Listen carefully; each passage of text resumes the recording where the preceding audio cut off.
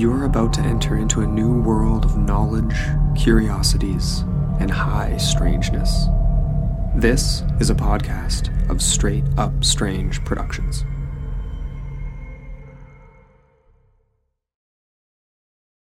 In the early years of the 19th century, early in the evening one day in May, a young man wandered into the city of Nuremberg in the Kingdom of Bavaria. In those chaotic years following the Napoleonic Wars, wanderers weren't uncommon. But this young man looked like he was no older than 15 or 16. He told a strange story of how he had been kept in a dungeon for years, ignorant of who he was or who was keeping him there. And one day, he was pulled from his prison and sent to the city. For the next several years, controversy raged as to who this young man was. And in 1833, he would die. And his death, like his life, was shrouded in mystery. Was he a noble plucked from death and hidden away? Was he a foundling exiled from his home? Or was he simply a trickster? This is episode 82, The Mystery of Caspar Hauser.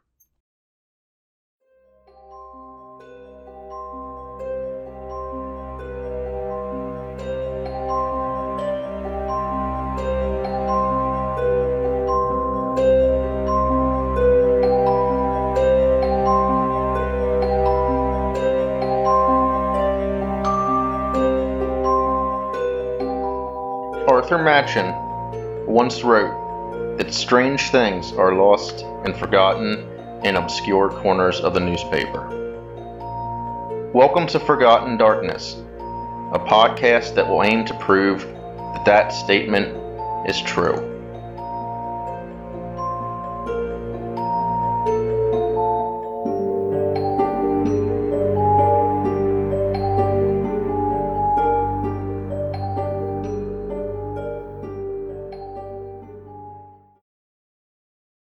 In 1828, Germany as we know it now didn't yet exist.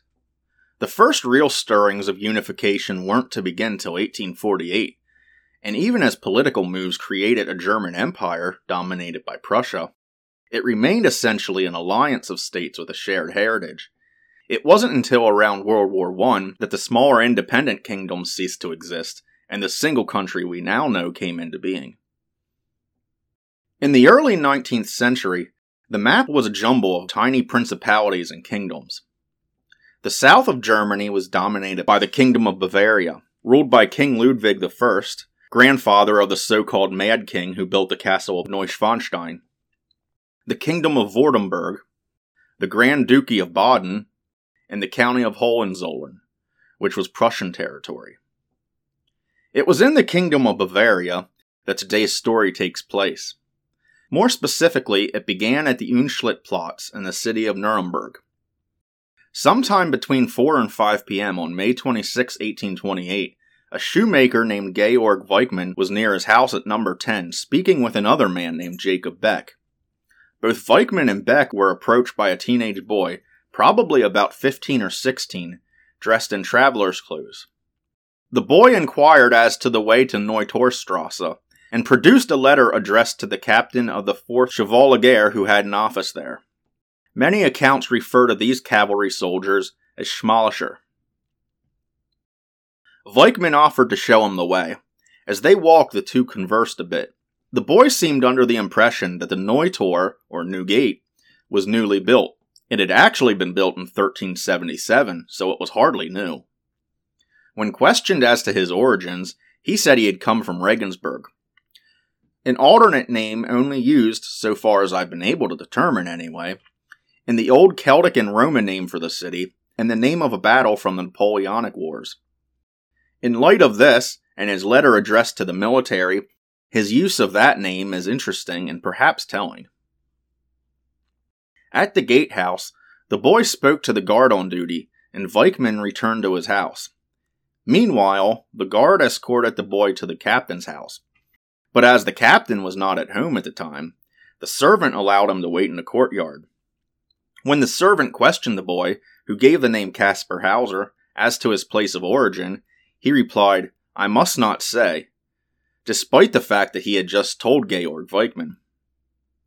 Hauser seemed to have a fascination with horses, and spent most of the time looking at them.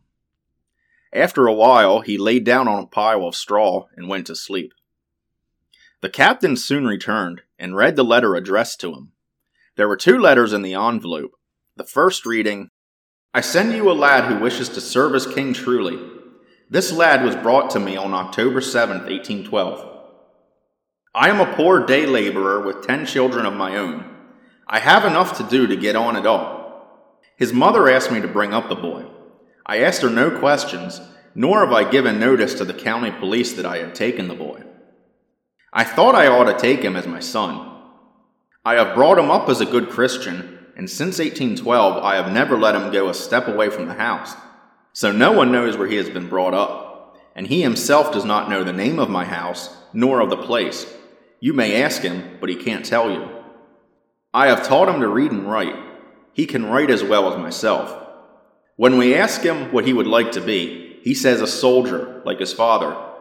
If he had parents, which he has not, he probably would have been a scholar. Only show him a thing, and he can do it. I have only taken him as far as Neumarkt. From there he went on by himself. I have told him that when he is a soldier, I may come and see him, otherwise he is off my hands. Honored sir, you may question him, but he don't know where I live. I brought him away in the middle of the night. He can't find his way back." It was noted in the sources I looked at that the handwriting of this letter resembled Casper's own. Neumarkt is a town approximately halfway between Regensburg and Nuremberg. The second letter, in apparently feminine handwriting, read, "The boy is baptized. His name is Casper. His other name you must give him. I ask you to bring him up. His father was a Schmalischer. When he is 17, send him to Nuremberg to the 6th Schmalischer Regiment. That is where his father was. He was born on April 30th, 1812. I am a poor girl. I can't keep the boy. His father is dead." The captain began to question the boy, and apparently was dissatisfied with the answers, the tone of the letters, or both. He thought he was likely a runaway, and called the police. Shortly thereafter, he was sent to be held in the prison in the Wessner-Turm at the fortress of Nuremberg. Hauser had in his pockets only some religious items, such as a rosary and a prayer book, as well as a well-used key. The story of what was often described as a wild man having been found soon spread across the city, and people poured into the Wessner-Turm to gawk at Caspar Hauser. Enough did so that, according to Major Hickel, one of the police officials, by June 18th, quote, it resembled a miracle-working shrine.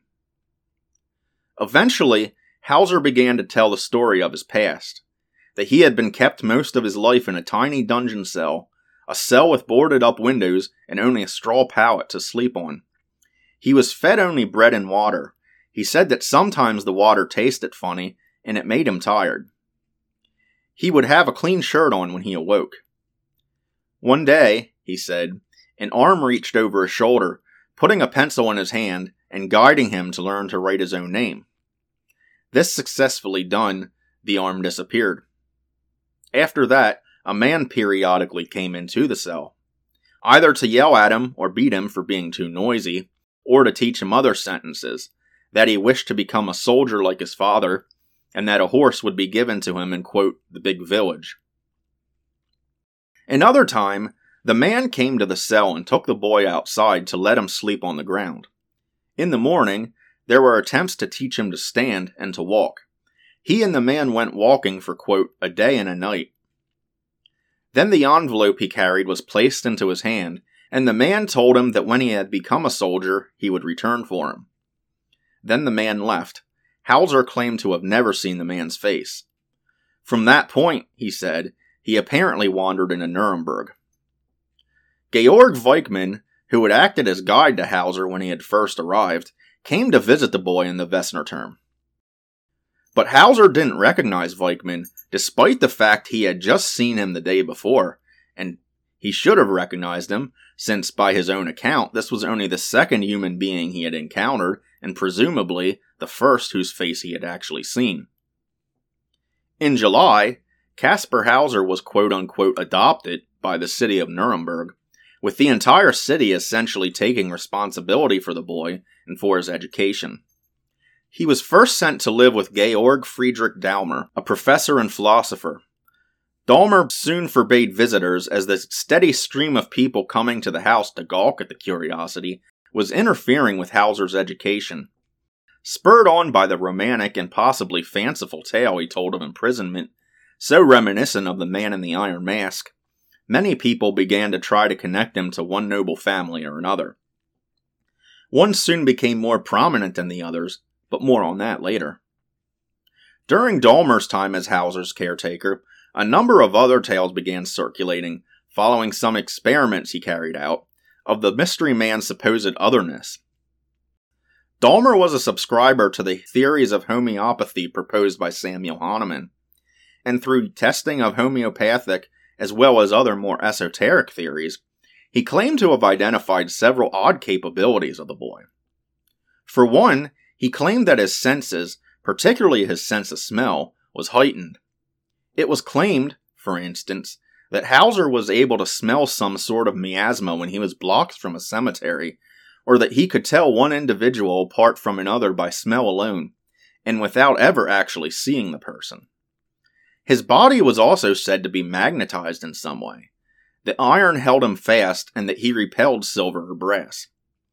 It was also maintained that he had an ability to identify metals, akin to the so-called dermo-optical perception. That is, that a sheet of paper or cloth could be placed over a piece of metal, and that only by touching the covering, Hauser could determine what kind of metal lay beneath. It was while under Dahmer's care that the first attack on Hauser came. Around noontime, on October 17, 1829, he was summoned for dinner, but never appeared. When sought, he was found in the cellar with a wound to his head. He later said, quote, he had been oppressed by forebodings for several previous days, and returned to the Dahmer's house from the market. It was here, he said, that as the Duchess of Cleveland writes in her true story of Caspar Hauser, he was suddenly confronted by a man with a black handkerchief drawn across his face, who aimed a blow at him with a heavy woodman's knife, crying, "After all, you will have to die before you leave Nuremberg." The words gave him a shock, for he recognized the voice of the man who had brought him to town. The story of the attack swiftly spread, and police soon found several witnesses who claimed to have seen a man of similar description to Hauser's supposed assailant. But a fruitless search prompted Major Hickel, one of the investigators, to question the entire affair, as described in the same book. When all his efforts proved fruitless, the baffled major began to ask himself whether such a person as this invisible criminal really existed. Was it likely that any man, not altogether out of his senses, would choose such a time and place for an assassination? Would come into an inhabited house shortly before the dinner hour, when all the inmates would assemble, and ring at the door for admission? Was it possible that, seen only for one brief and agonized moment, his appearance could have been so exactly noted even to his shiny boots and lemon kid gloves? Would such a formidable weapon as Caspar described have inflicted only so insignificant a wound? And would the murderer, when he saw his victim fall fainting at his feet, have forborne to deal a second, more decisive blow? From this point onward, it was deemed that Caspar Hauser should have 2 guards accompanying him at all times when he left the house. Things continued this way for a year and a half, until, in May of 1831, Professor Dahmer ceased to be his guardian. Far from the innocent he was usually portrayed as being in the popular media, Hauser had a deceptive nature. At one point, the professor had become aware that his charge was shirking lessons, and confronted him about it. When he investigated, it became apparent that it was not just the day in question, but that he had been skipping his lessons all week. The two had a fight, the professor calling Hauser a liar and a cheat before he stormed out of the house. That was on October 17th, 1829, the same day as the attack. Once Dahmer had been relieved, Hauser was placed into the care of a Nuremberg merchant and businessman named Bieberbach. Herr Bieberbach quickly soured on Hauser, as had Professor Dahmer before him. He also had noticed a tendency on Hauser's part toward dishonesty, as described by his wife. "How many bitter hours, what anguish and annoyance Hauser caused us by his terrible untruthfulness, no official report has ever made known. After each painful scene of exposure, he used to promise amendment, and was always forgiven and taken back to our hearts as before. But the lying spirit could not be exorcised, and Hauser became more and more deceitful." He was prone to dramatics as well. On April 3rd, 1830, he was confronted about once more skipping his lessons, when he suddenly turned violent, throwing things around and hitting the table, and yelling loudly, "Then I would rather not live." Bieberbach was not swayed by this tantrum, however, and told Hauser that he was forbidden from going to dinner at the burgomaster's home that evening, and told to stay in his room until further notice. He went elsewhere in the house, then the guards at Hauser's room heard a gunshot and ran in to find a bleeding Hauser lying on the floor with a pistol at his side. He claimed that the shooting was accidental, and that reaching up on a shelf to grab a book, he had accidentally knocked a pistol off another shelf and it discharged. But some, Bieberbach included, felt that Hauser had attempted suicide. Shortly after this, the merchant, as well, resigned as Hauser's keeper. The English nobleman Lord Stanhope, or Philip Henry, the 4th Earl Stanhope, was passing through Nuremberg in October of 1829, just after the first supposed attempt on Caspar Hauser's life, when he became aware of this interesting story of a young man who had appeared seemingly from nowhere and whose real identity was undetermined. But it wasn't until 1831 that he finally managed to meet Hauser, which serves to discount the rumors among some that it was Lord Stanhope who caused Hauser's perceived corruption and lying nature, as the instances of his untruthfulness predated his contact with the English lord. Lord Stanhope was convinced of the tale that Hauser had been kept in a dungeon, and not only that, but that he was a member of some noble house or another. He put into motion a number of efforts to try to determine the family to which Hauser belonged. In 1830, a Catholic priest named Father Müller said that when he was a tutor in the court of a Countess Matheny in Pressburg, which is German for the city now known as Bratislava, he had been threatened by a Reverend Worth and a governess named Anna Dalban, who he claimed were complicit in the imprisonment of Caspar Hauser. Soon after Müller's tale became known, Countess Matheny and Anna Dalban were questioned by Hungarian authorities. Both not only denied that the story had ever taken place, but that they had no idea who this priest named Worth even was. It eventually came to light that Father Müller merely sought revenge against Anna Dalban, who he blamed for his dismissal from the court of Countess Matheny, and that Worth was some other clergyman with whom he was acquainted that he also had a dislike for. But the resolution to that story was not yet known when Lord Stanhope arranged for a trip to Hungary to investigate the claims. Hauser had seemed to recognize some words of Hungarian that had been spoken to him, as well as Pizsonia, which is Hungarian for the same city, known as Pressburg.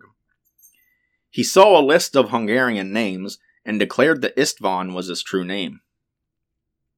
Countess Matheny he recognized as his mother, when a Hungarian visiting Nuremberg, Ladislaus von Mary, said to him, "Istvan goes to Salakas," in the language of the region, now Slovakia, from which he was therefore thought to have originated.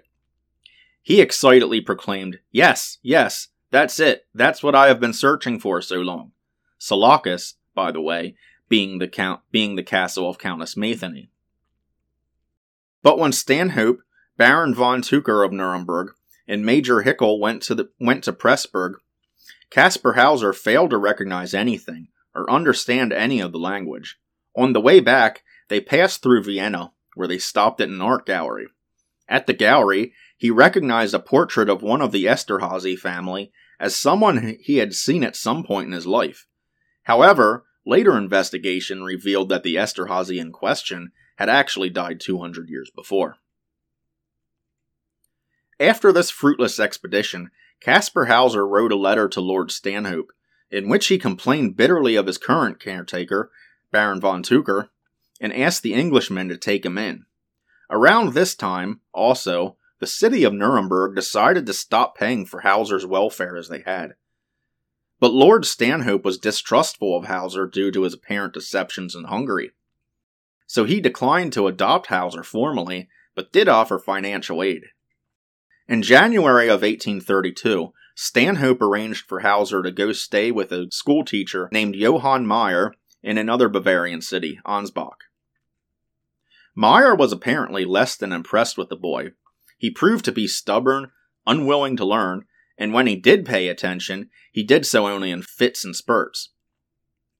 He seemed to have no real ambition, and as all his other guardians had noted, was prone to dishonesty, so prone, in fact, that Meyer claimed that he almost never spoke truthfully.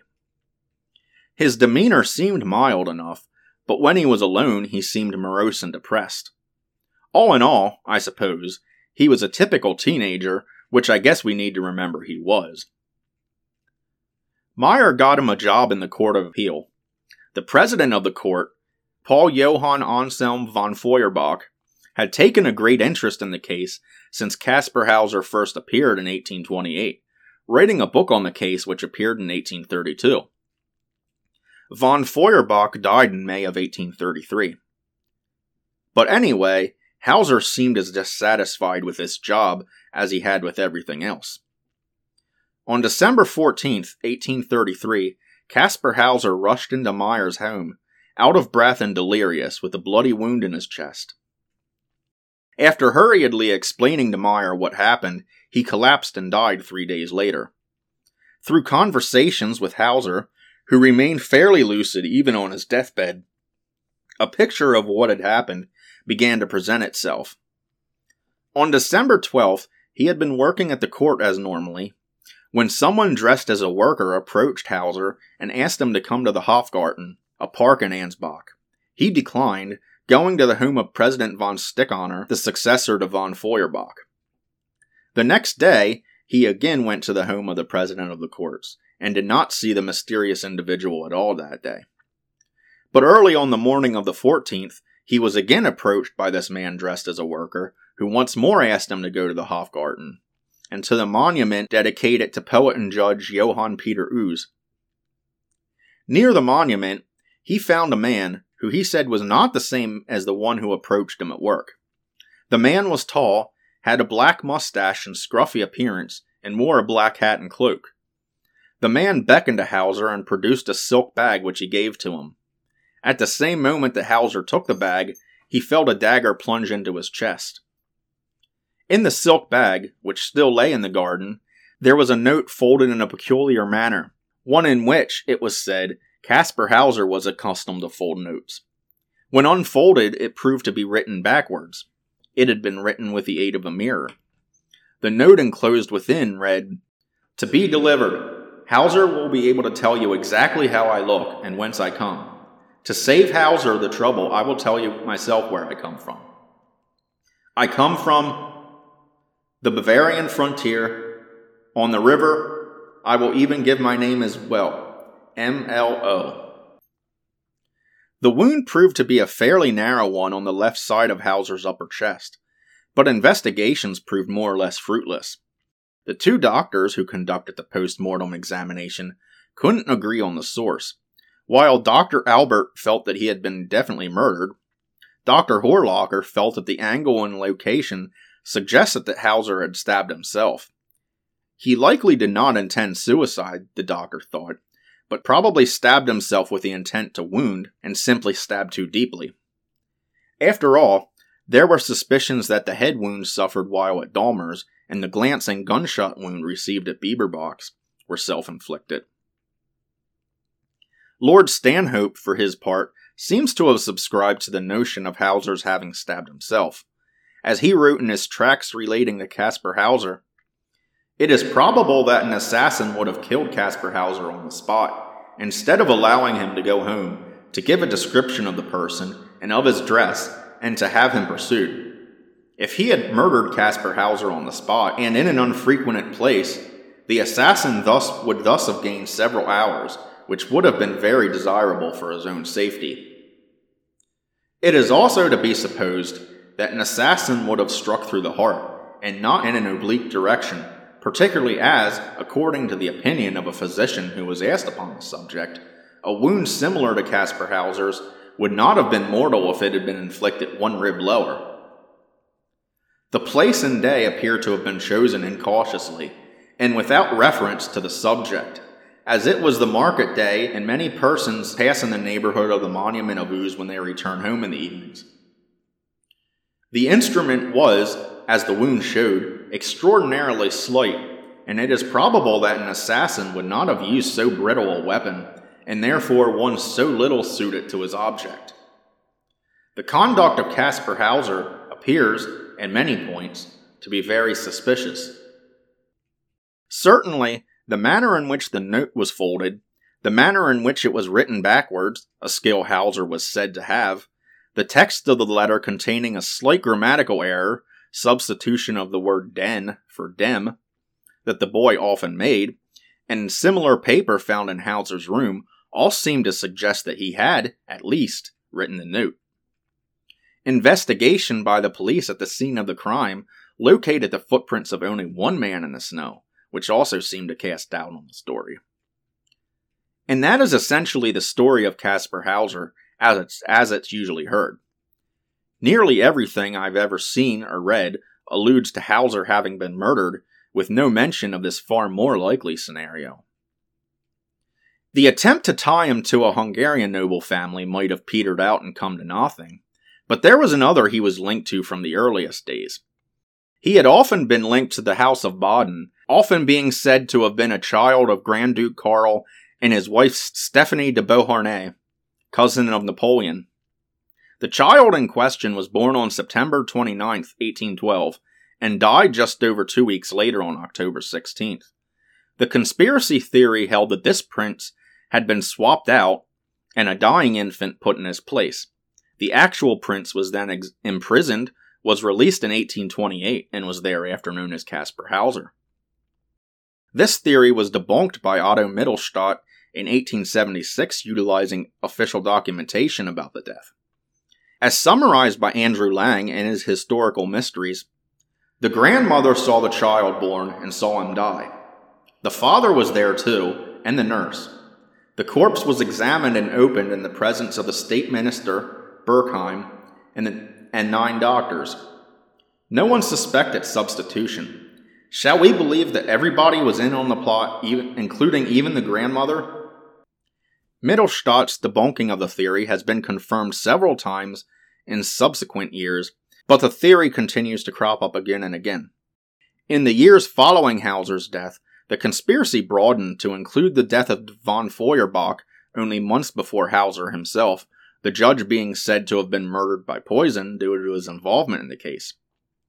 Lord Stanhope's character was posthumously besmirched when an author named Elizabeth Evans claimed that he was a part of the Baden plot to deny Caspar Hauser, that he had been used to discredit the boy, and even bankrolled his assassination. The Duchess of Cleveland, Stanhope's daughter, later complained that the legal system did not allow for charges of libel against one who was dead. In subsequent years, too, other authors were sued by the son of Johann Meyer, when the schoolteacher was also dragged into the mix as part of Stanhope's plottings. In 1996, a partnership between forensic scientists from Birmingham in the United Kingdom and from the University of Munich ran DNA tests on a few blood spots found on clothing that had supposedly belonged to Caspar Hauser. This DNA testing revealed no relationship to the House of Baden. Other testing performed in 2002 at the University of Munster was performed on samples of blood from other items of clothing and some hair belonging to Caspar Hauser. The 6 samples tested were identified as all having originated with the same individual, but that differed substantially from the profile in the University of Munich's analysis, which in their estimation implied that the 1996 study was flawed. Since the House of Baden forbade any testing of the remains of Stephanie de Beauharnais, buried in the Baden crypt at Pforzheim, the samples were checked for mitochondrial DNA against that of a known descendant of the Grand Duchess. Essentially, the descendant's mitochondrial DNA should have been identical to Stephanie's, and therefore if the Grand Duchess was indeed his mother, Caspar Hauser should have been as well. His DNA didn't precisely match that of the descendant, but this didn't exactly say that he wasn't who he was thought to be either, since the deviation was felt to be minor enough that a relationship couldn't necessarily be ruled out. This ignited a media firestorm, with the German publication Der Spiegel denouncing the authenticity of this test and touting that of the 1996 test. And then there were the matters of the secret rooms. In 1924, a secret room had been discovered at Schloss Pilzach near Neumarkt, and years later new owners found a broken wooden horse in that room. Hauser had claimed that he had wooden horses in his cell. It, of course, was generally assumed that the Pilzach horse was one of these, and that the room was the cell in which Caspar Hauser was kept. And in 2001, another secret room was found at Schloss Beuggen in southern Germany on the Swiss border. There was a painting of a red horse on one wall, which was supposedly found to date from the early 1800s. Schloss Beuggen had formerly belonged to the House of Baden, and there was also a mass grave of soldiers from the Napoleonic Wars on site.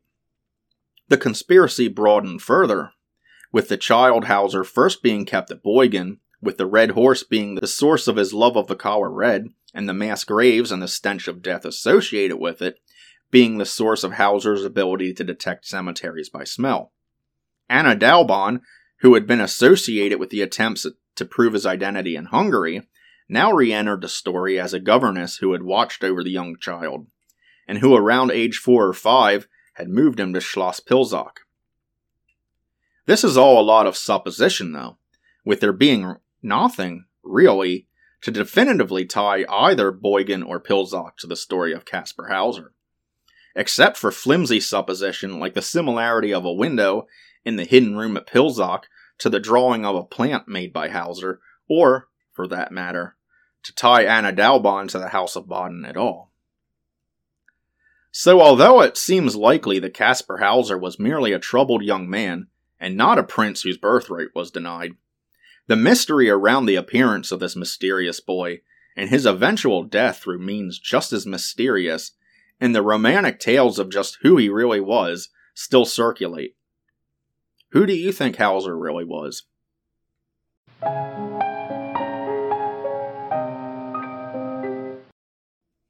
And that's the end of this episode. A list of sources consulted for this episode can be found in the show description. Photos associated with the episode will, as always, be on my Instagram at Forgotten Darkness.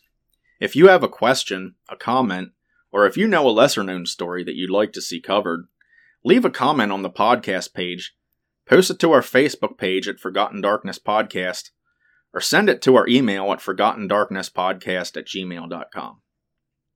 I'm also on Twitter at Forgotten Darkness Podcast. And so, until next time, this is Andrew, signing off.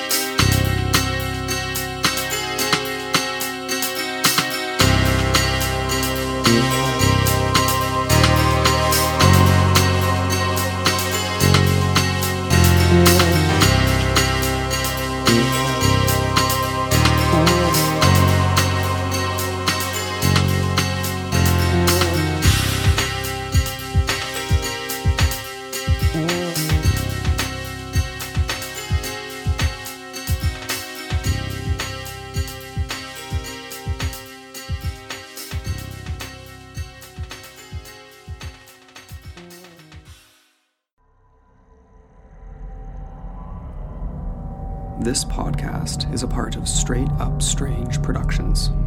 Discover more shows like this one at straightupstrange.com.